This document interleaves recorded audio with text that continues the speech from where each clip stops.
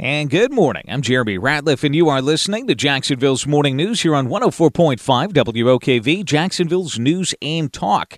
Well, saying cancer does not discriminate. It doesn't care if you're a Republican or a Democrat.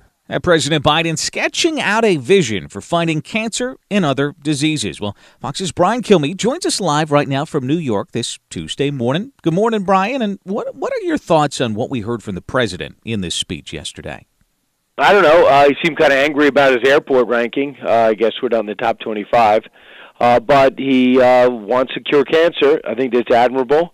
Liked more specifics on it. And I don't know why we just got a press conference. Why don't we have ongoing updates? Why weren't there doctors with him? Best of luck. I know everybody listening to us right now is affected by cancer. Good luck.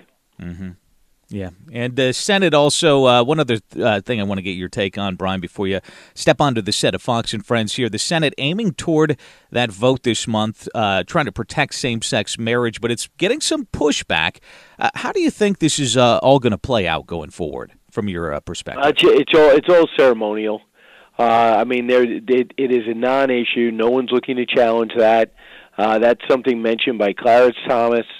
Along with the opinion on this Dobbs decision, but nobody backed it. Nobody is for it, so this is a election ploy. I mean, what you should really be looking at is the president today is going to be talking about his Deficit Reduction Act, which does nothing to reduce the deficit, and he's slamming all types of money into the student loan forgiveness, which is not fair to the people who pay the loans or the people that will take out the loans, unless we're forgiving future loans as well.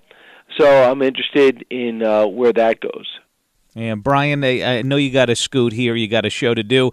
Thank you very much for your time this morning. We're going to make sure we're going to be listening to your show starting at 9 right here on WOKV. Have a good day, all right? Bye, Jeremy. All right, WOKV News Time, now 5:11.